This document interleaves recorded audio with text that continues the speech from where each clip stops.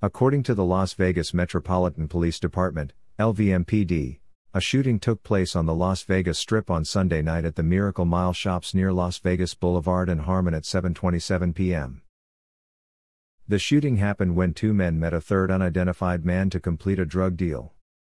There was an altercation, and the unidentified man shot one of the two men in the leg. It is believed that the man who got shot did not sustain life-threatening injuries. He was transported to the hospital and is expected to survive.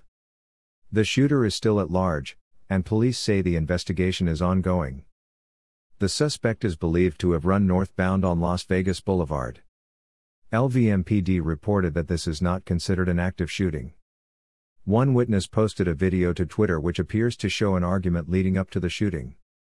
In the video, the apparent shooter is walking away with his hand inside a backpack as someone taunts and yells at him. Another man runs up behind the shooter and appears to swing a punch before a gunshot is heard.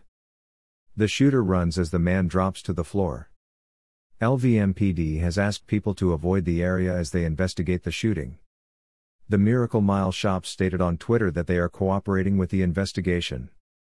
The picture shows the man who was shot just before the shooting took place.